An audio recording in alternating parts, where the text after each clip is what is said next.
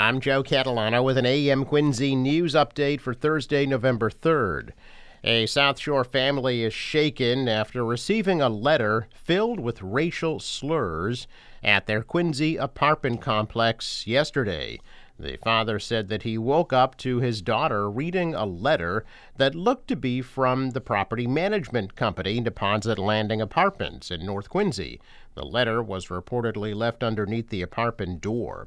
The property management company issued a statement that reads in part, "From our initial investigation, it appears that our letterhead was misappropriated by an unauthorized individual with malicious intent who expressed hurtful opinions and actions not supported or endorsed by this organization."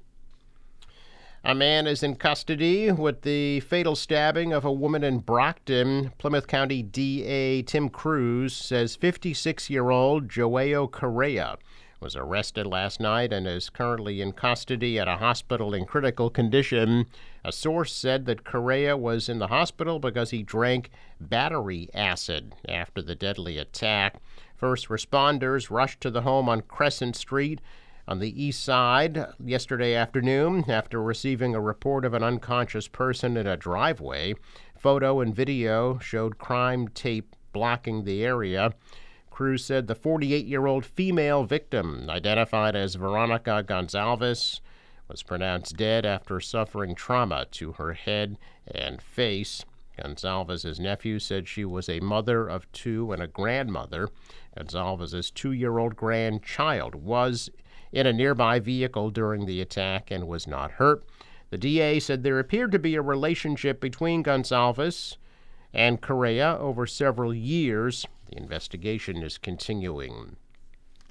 The MBTA's police says that a man's in custody in connection with the possible kidnapping of a 1-month-old baby boy at South Station. Police first tweeted about the potential kidnapping at about 8:30 last night. According to police, a man is a relative of the baby and is accused of forcefully removing the child from his mother and fleeing the scene.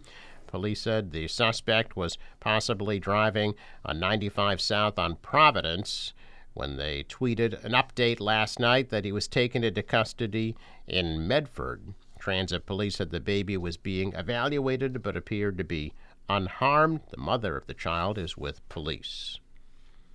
Quincy College has once again been designated a military-friendly institution for the new academic year. The nationwide military-friendly ratings program began in 2003 as an advocacy vehicle to encourage civilian organizations to invest in programs to recruit, retain, educate, and advance veterans as employees, entrepreneurs, and students. In earning its designation from military-friendly, Quincy College was rated by the organization on an assessment of its ability to meet thresholds for student retention, graduation, job placement, loan repayment, persistence, and loan default rates for all students, specifically for student veterans. More than 1,800 schools across the U.S. participated in the survey, with 665, including Quincy College, earning special military-friendly awards for exceeding the organization's standards.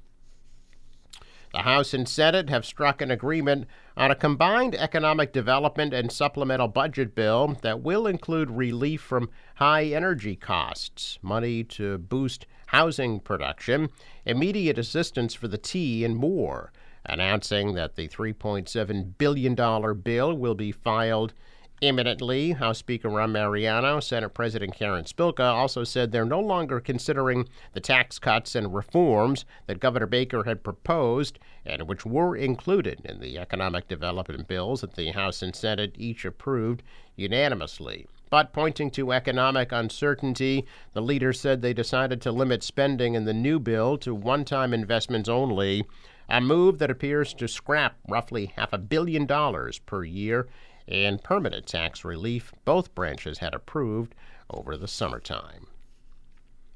Vice President Kamala Harris visited Boston yesterday, unveiling the Biden administration's plan to spend billions to help families cut home heating costs this winter. The Department of Health and Human Services will provide $4.5 billion in assistance to the Low-Income Home Energy Assistance Program. Money will be provided to state, local, and tribal governments to help more than 5 million families pay heating and utility bill costs, and can also be used to make home energy repairs. Massachusetts will receive more than $158 million. A check of business news this morning. Stocks are down. The Dow lost 8. The Nasdaq fell 20. The S&P dropped 4. Asian stocks tumbled after the Fed raised interest rates. The dollar gained. The euro is down. Oil at $89 a barrel. It's sports. Celtics lose in Cleveland, 114-113 in overtime. Bruins take on the Rangers in New York tonight at 7:30. The National Weather Service forecast today, mostly sunny, high 66. Clear and cold tonight, low 38. Tomorrow, sunny, high 71. Partly sunny Saturday, high 75. Sunday, cloudy but mild, high near 80 on Sunday. For the boater, waves about a foot, light southerly winds. High tide 7:45 a.m. Sunrise 7:19, set 5:34. Traffic note, Fore River Bridge scheduled to open Thursday at 3 p.m. and Friday at 10 a.m. I'm Joe Catalano with an AM Quincy news update for Thursday, November 3rd.